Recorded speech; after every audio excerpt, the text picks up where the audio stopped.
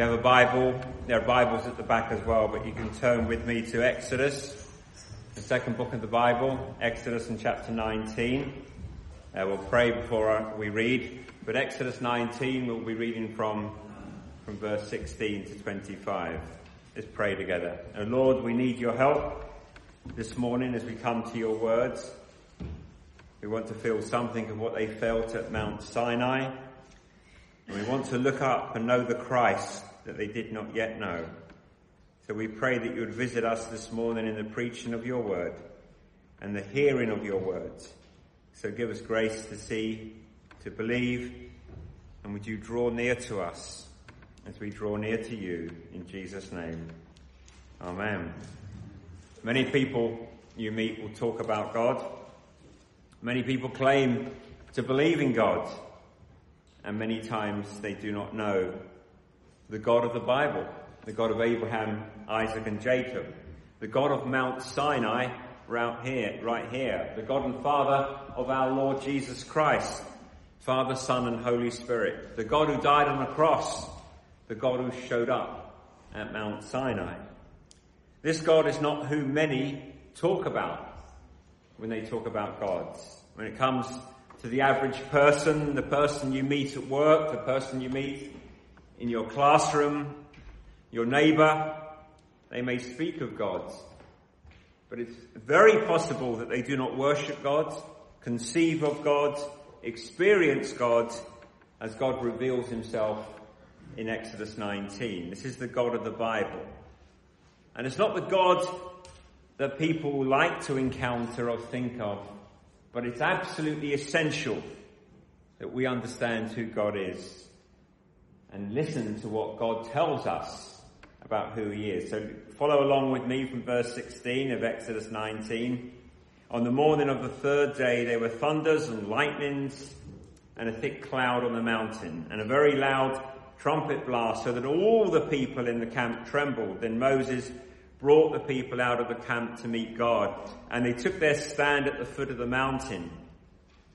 Now Mount Sinai was wrapped in smoke, because the Lord had descended on it in fire.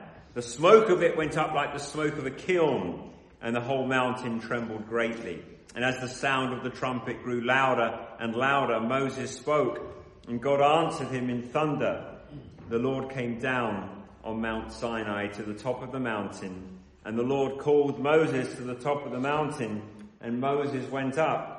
And the Lord said to Moses, "Go down and warn the people, lest they break through to the Lord to look, and many of them perish. Also let the priests who come near to the Lord consecrate themselves, lest the Lord breaks out against them." And Moses said to the Lord, "The people cannot come up on Mount Sinai, for you yourself warned us, saying, 'Set limits around the mountain and consecrate it.' And the Lord said to him, 'Go down and come up, bringing Aaron with you. But do not let the priests and the people break through to come up to the Lord, lest he break out against them.' So Moses went down to the people and told them." Thank the Lord for the reading of his holy and inerrant word. This famous scene on Mount Sinai is what theologians call a theophany. It's a theophany. And a theophany means a God appearing. And when God shows up in the Bible, and I mean literally when he shows up in some visible display, it is never until the incarnation a portrait to be drawn, but a presence to be experienced. For God is spirit. He does not have a body. Normally in Scripture, God reveals himself through speaking. But when there is something to see of God in the Bible, like here on Mount Sinai, what we know as a theophany, it's usually this frightening and fascinating mix of sound, colour, smoke and fire.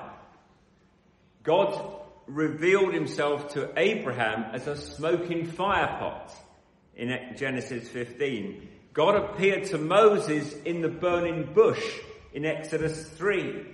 God appeared to the Israelites in a pillar of cloud by day and a pillar of fire by night in Exodus 13. So we're used to God showing up with smoke and fire. And now we have something similar, but on an entirely different, more dramatic scale. The last we heard from Moses was that the people were told to get ready. In verse 11, and be ready for the third day. Tremendous words. And that should put a chill down your spine as we think of what happened on the third day and we give thanks that the tomb is empty.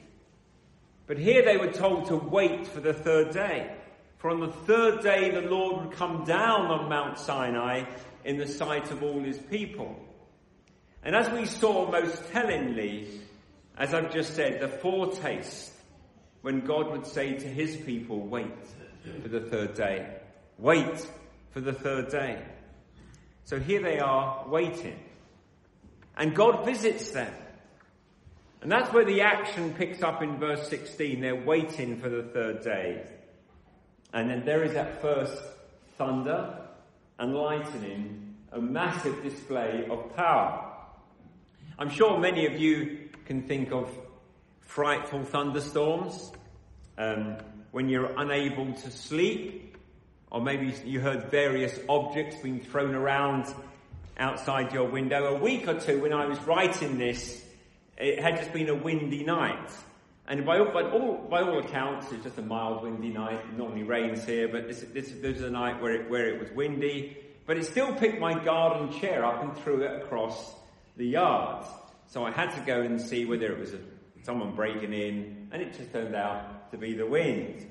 I've seen some fearful hailstorms in Mississippi. I don't know, I'll show some of you the pictures. And of course, some of them have very tragic consequences. An hour from where we were in March, it took out a whole town. A frightful thunderstorm. But the hailstorm I was at, the hailstones were so big, I thought there might be a rapture after all. And then I changed my mind and came back to my senses. But the Israelites are seeing something far more frightening than the worst thunderstorms. If you think of people who are fearful of climate change, they have no idea what God can do. What God can do, what God has done.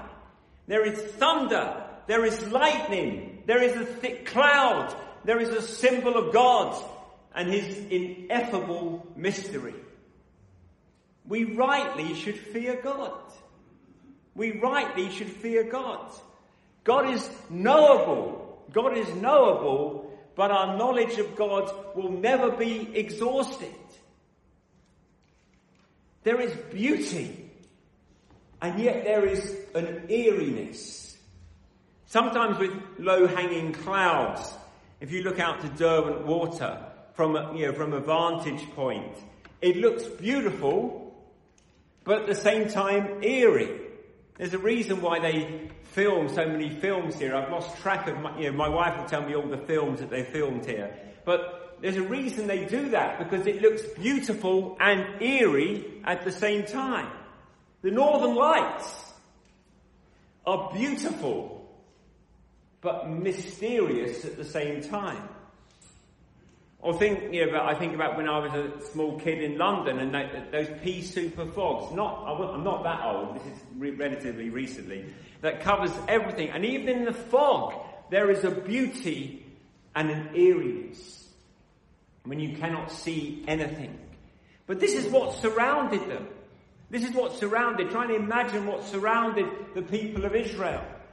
Thunder, lightning, thick clouds, and then a very loud trumpet blast. Why would the trumpet blast?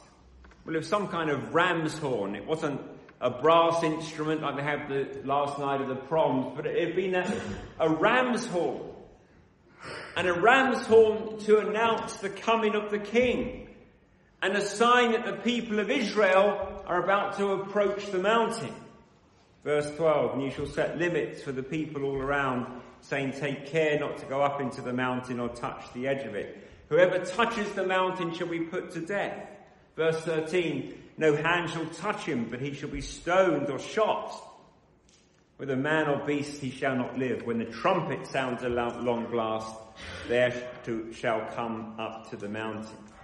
Now some people say Israel was initially supposed to go, but then they disobeyed. And then God said, no, you cannot come closer to my presence because you disobeyed. You cannot make it all the way here, so now I'll give you the 10 Commandments. I don't think that's what's happening. I think there was always a distinction here. And you see it played out in these prepositions. Take care not to go into the mountain, not literally into a rock. But if we say we're going into the Western Fells, for example, you're going to be going up and further into that mountainous region. Take care not to go up into the mountain, but verse 13 says, when the trumpet sounds a long blast, they shall come up to the mountain.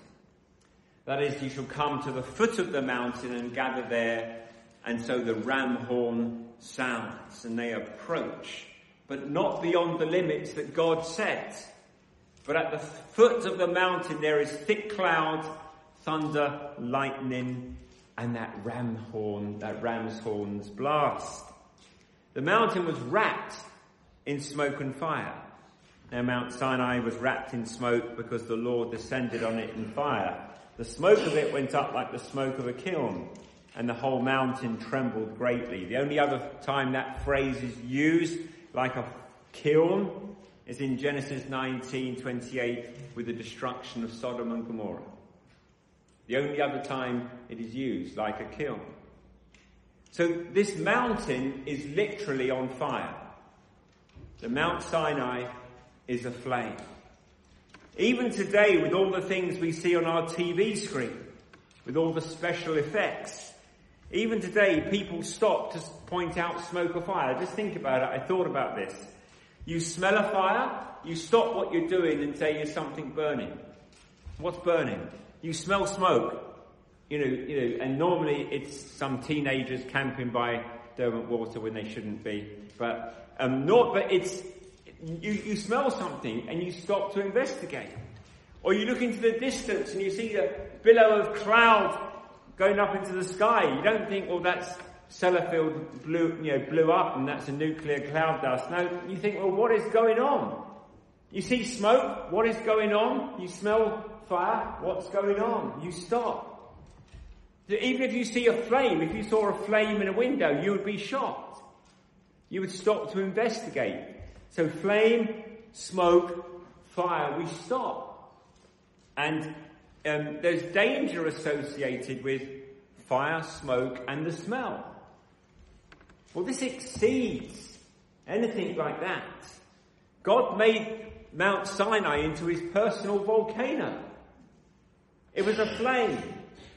So it's hard to appreciate what they actually experienced. It's hard to appreciate what they actually experienced. And we're so used to this. We see CGI effects all the time. We see multi-story buildings being blown up. We see cars circling in the air. We see massive explosions in Star Wars or Lord of the Rings, just to name a few. Oh, mountain on fire. No one was yawning then. No one was yawning. And this is not the last time that God will visit his people with smoke and fire and thunder and lightning and earthquakes and tremors. The glory cloud at the end of Exodus will fill the tabernacle. In Isaiah 6, in the year that King Uzziah died, I saw the Lord sitting upon a throne high and lifted up, and the train of his robe filled the temple, and the foundations of the threshold shook at the voice of him who called, and the house was filled with smoke. Or think of the crucifixion. And behold, the curtain of the temple was torn in two from top to bottom, and the earth shook, and the rocks were split. And when the 6th hour had come, there was darkness over the whole land until the 9th hour. Or Pentecost. And suddenly there came from heaven a sound like a mighty rushing wind, and it filled the entire house where they were sitting. And divided tongues as of fire appeared to them and rested on each one of them. And when they had prayed, Acts 4, the place in which they were gathered was shaken, and they were filled with the Holy Spirit. And Revelation 4 verse 5, from the throne came flashes of lightning and rumblings and peals of thunder. And before the throne was burning 7 torches of fire, which are the 7 spirits of God. When God shows up, there is smoke and flame and rumbling and light and colour and sound. And the people tremble. And so it was when God came down on Mount Sinai. Everyone understood what was happening. They may not have known Yahweh as they should. They may not have comprehended everything that he had done or was about to do. But as they stood there at the foot of Mount Sinai, they understood that there was one in their presence who is not to be trifled with. There is one in their presence who is not to be trifled with. And you look at their response. Look at their response. It says they all trembled. Of course they would tremble. It was wrapped in smoke. Verse 16, on the morning of the 3rd day there were thunders and lightnings and thick cloud on the mountain and a very loud trumpet blast, so that all the people trembled. We can understand, I think, one commentator said that the mountain looked frightening, it sounded frightening, and it felt frightening. And so they shook. When did you last tremble in the presence of the Lord? When did you last break down in tears because of your sin? When did you tremble in the presence of the Lord? Or when did you burst out in praise because of amazing grace? And I hear it quite a lot. You say, well, Pastor, I'm not an emotional person. I'm British. Well, have you seen yourself when football's on? Have you just look in the mirror? Have you seen yourself? Well, we all have a certain emotional register, but sometimes we sell ourselves a bit short. We're more emotional than we think we are. But when was the last time you trembled? When was the last time you were rendered speechless to contemplate God in his awesome beauty and his majesty? Silent night, holy night, shepherds quake at the sight. Glory streams from heaven afar. We could use in this country, we could certainly use in our churches, less quaking in the presence of politicians or archbishops or COVID or rock stars, and a lot more trembling in the presence of Lord God Almighty. We need to fear God. Mount Sinai was wrapped in smoke because the Lord descended on it in fire. The smoke of it went up like the smoke of a kiln, and the whole mountain trembled greatly. Luke 19, Jesus said, I tell you, if these were silent, the very stones would cry out. Even the inanimate objects of the earth, the mountain quaked at the sight of God. The people trembled, the mountain trembled, and the Lord redoubled his instructions. He said again in verse 21, go down and warn the people, lest they break through to the Lord to look and many of them perish. Do not let the people break through. Do not let them get too close. They're going to die. Go down and bring Aaron. Come up, bringing Aaron with you. Eventually Aaron will be brought up in chapter 24. We'll see that in the weeks ahead. Verse 23, Moses said to the Lord, the people cannot come up to Mount Sinai, for you yourselves warned us, saying, set limits around the mountain and consecrate it. As if Moses is saying, Lord, you've already told us they cannot come. We have boundaries in place, but God needs to repeat it again. He wants to make clear this is no joke. This is not a light thing to approach God. You know, like over the PA system, you might hear, this is not a drill. I repeat, this is not a drill. You can almost hear that. God descending on the mountain. Make sure, Moses, that you know, because there will always be someone who thinks they're the exception. Have you met somebody who thinks that they are the exception? You know, I'm not perfect, but I'm okay to meet God. I'm not perfect. I'm not Stalin. I'm not Hitler. I'm not J.K. Rowling. whoever you want to put in there. I'm not saying she's like that, by the way. I'm just saying what people say. Nuts, innit? I've been a good person. I've tried to do what is right. And they think they can break in to get close and touch the mountain of God's presence. People are liable to peer in where they do not belong. So again, the Lord says in verse 24, go down and come up, bringing Aaron with you. Do not let the priest and the people break through to come up to the Lord, lest he break out against them. So Moses went down to the people and told them. And they're the lessons that we've been seeing throughout the book of Exodus. And I want you to draw your attention to two in closing. Yeah, it's quite early on to say finally, but my finalies anyway. We see something about God, and we see something about ourselves. So first of all, I want us to draw this lesson that we see something about God. Here's the definition of God from the Westminster Confession, and it sounds quite wordy, and it might sound technical to you, but it gives an impressive sense of what can be said about our glorious Almighty God.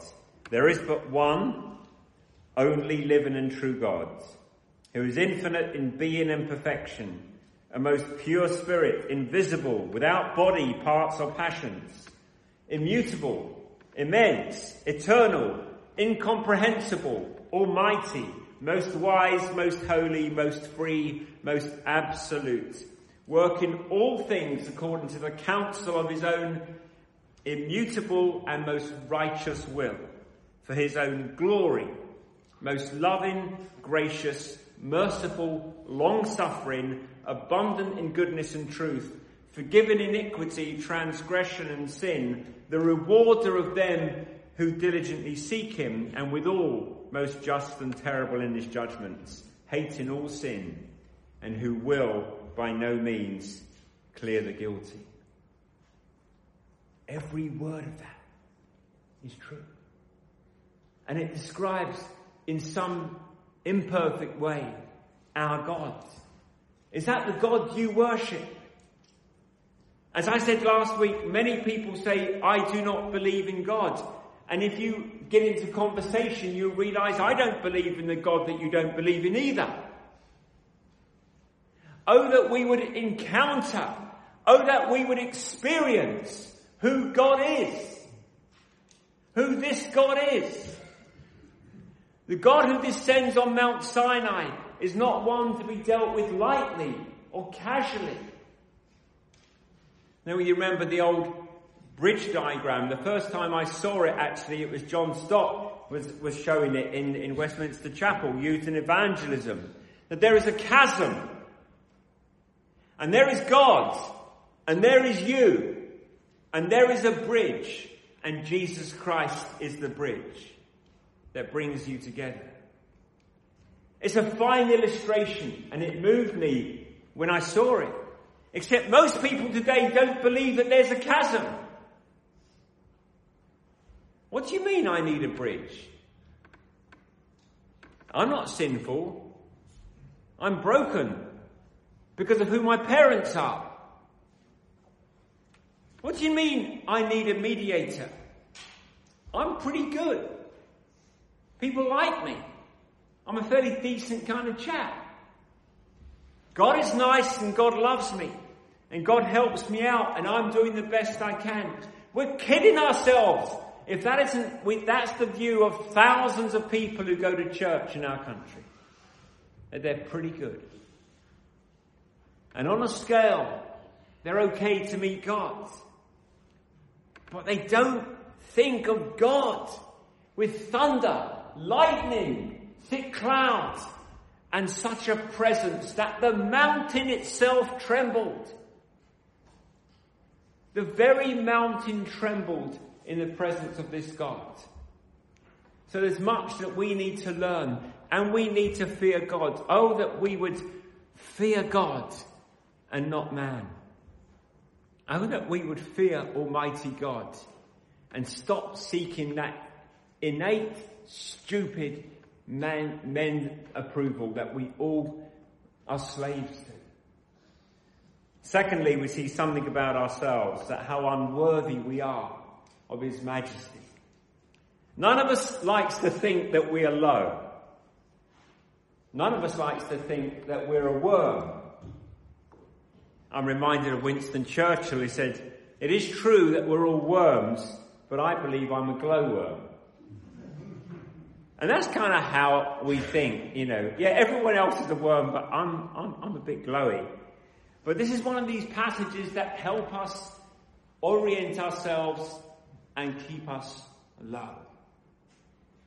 We cannot come unbidden to touch the mountain. John Calvin said that the sinner will never be capable of pardon until he learns to tremble from consciousness of his guilt.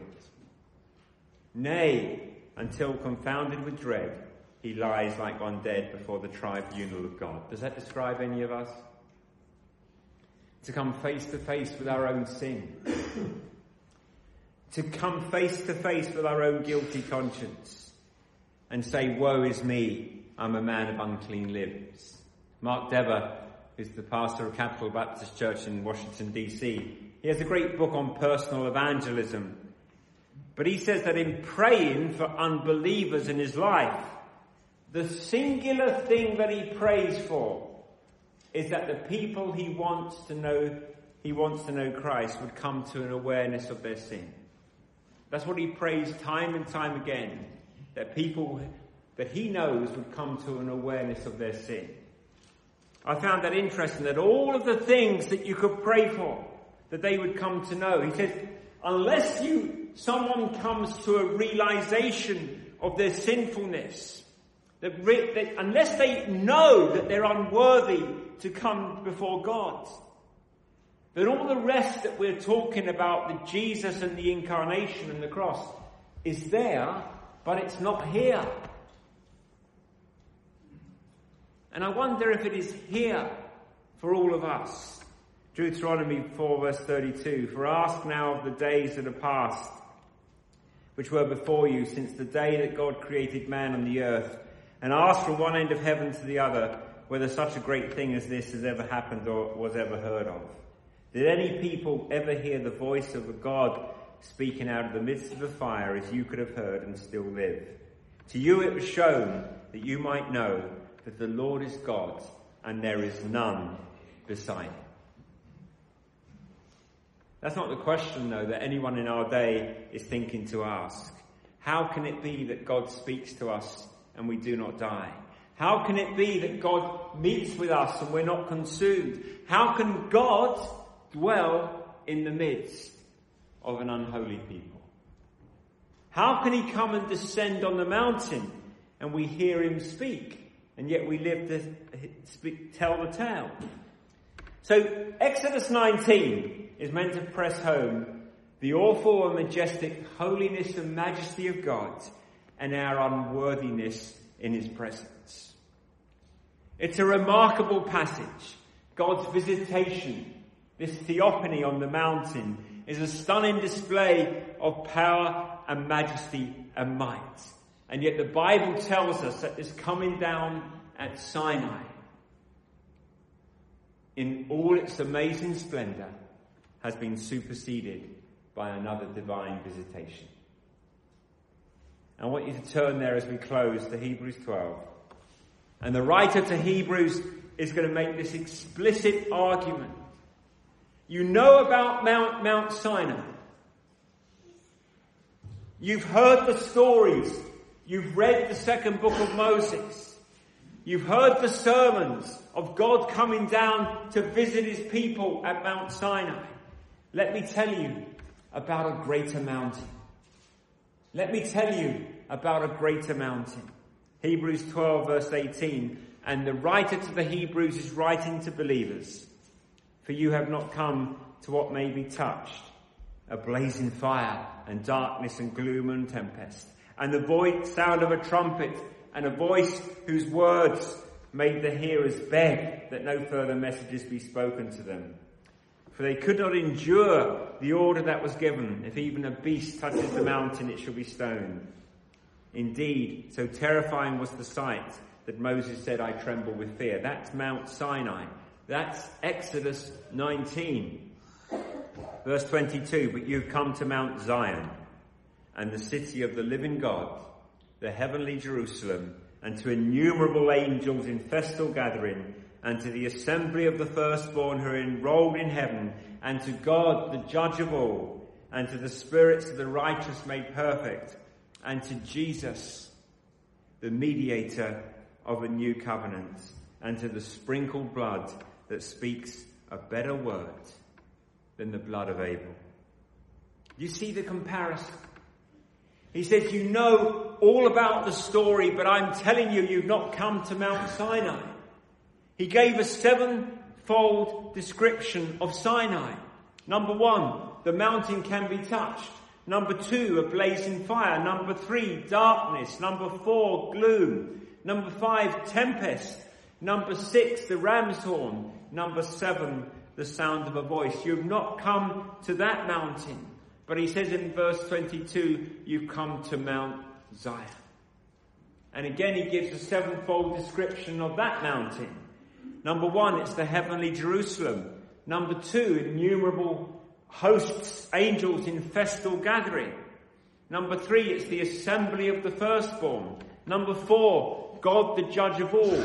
Number 5, the spirits of the righteous made perfect. Number 6, Jesus, the mediator of the new covenant. And number 7, the sprinkled blood that speaks of better words. And Hebrews starts with, long ago, at many times and in many ways, God spoke to our fathers by the prophets. But in these last days, he's spoken to us by his Son, whom he appointed the heir of all things, through whom he created the world. By his Son. He's comparing 2 revelations at the beginning of the book of Hebrews. Long ago, God spoke by his prophets, but today, God has spoken by his Son. And at the end of Hebrews, he compares 2 mountains. Mount Sinai with all its glory. And you tremble. But you've not come to Mount Sinai.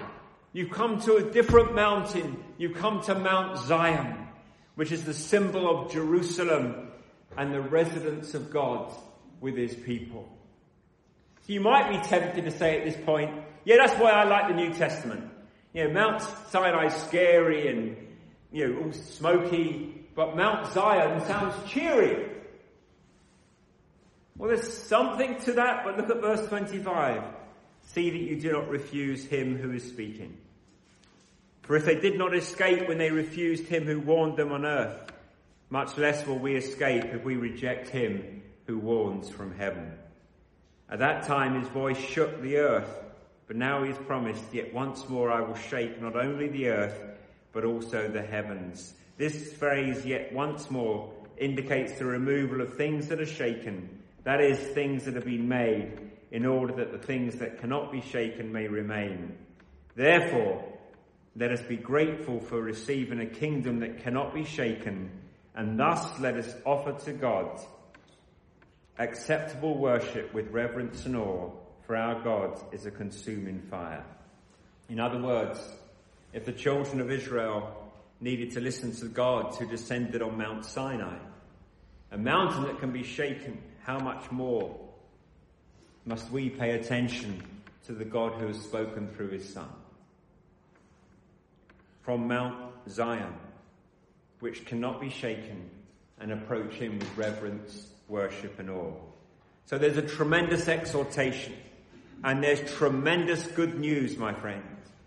And the exhortation is today, do not refuse him who is speaking. Do not refuse him who is speaking. Maybe this morning you hear the voice of God speaking to you. Maybe you hear the voice of God convicting you of sin that you have hidden.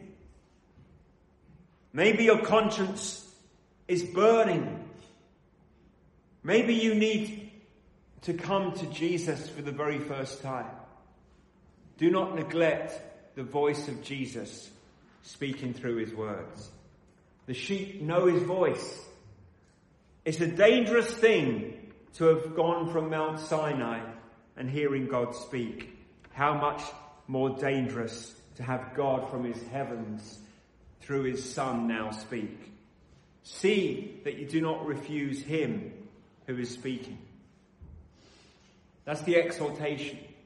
And the good news is the God of great wonder and power, of lightning, of thunder, of colour, of smoke and flame and cloud and fire, who descended to such a degree that they could not even bear to hear him speak. And the Word became flesh and dwelt among us, and we have seen his glory. Glory as of the only Son from the Father, full of grace and truth. And now, if we have the eyes of faith, we can behold his glory, not in a shaking mountain, but the Word became flesh and dwelt among us. And we have seen his glory. Glory as of the only Son from the Father, full of grace and truth. Let us pray. O Lord, we do not want to refuse this morning the one who is speaking. They saw, we have heard, you have come. Let us love and sing and wonder. In Jesus' name, amen.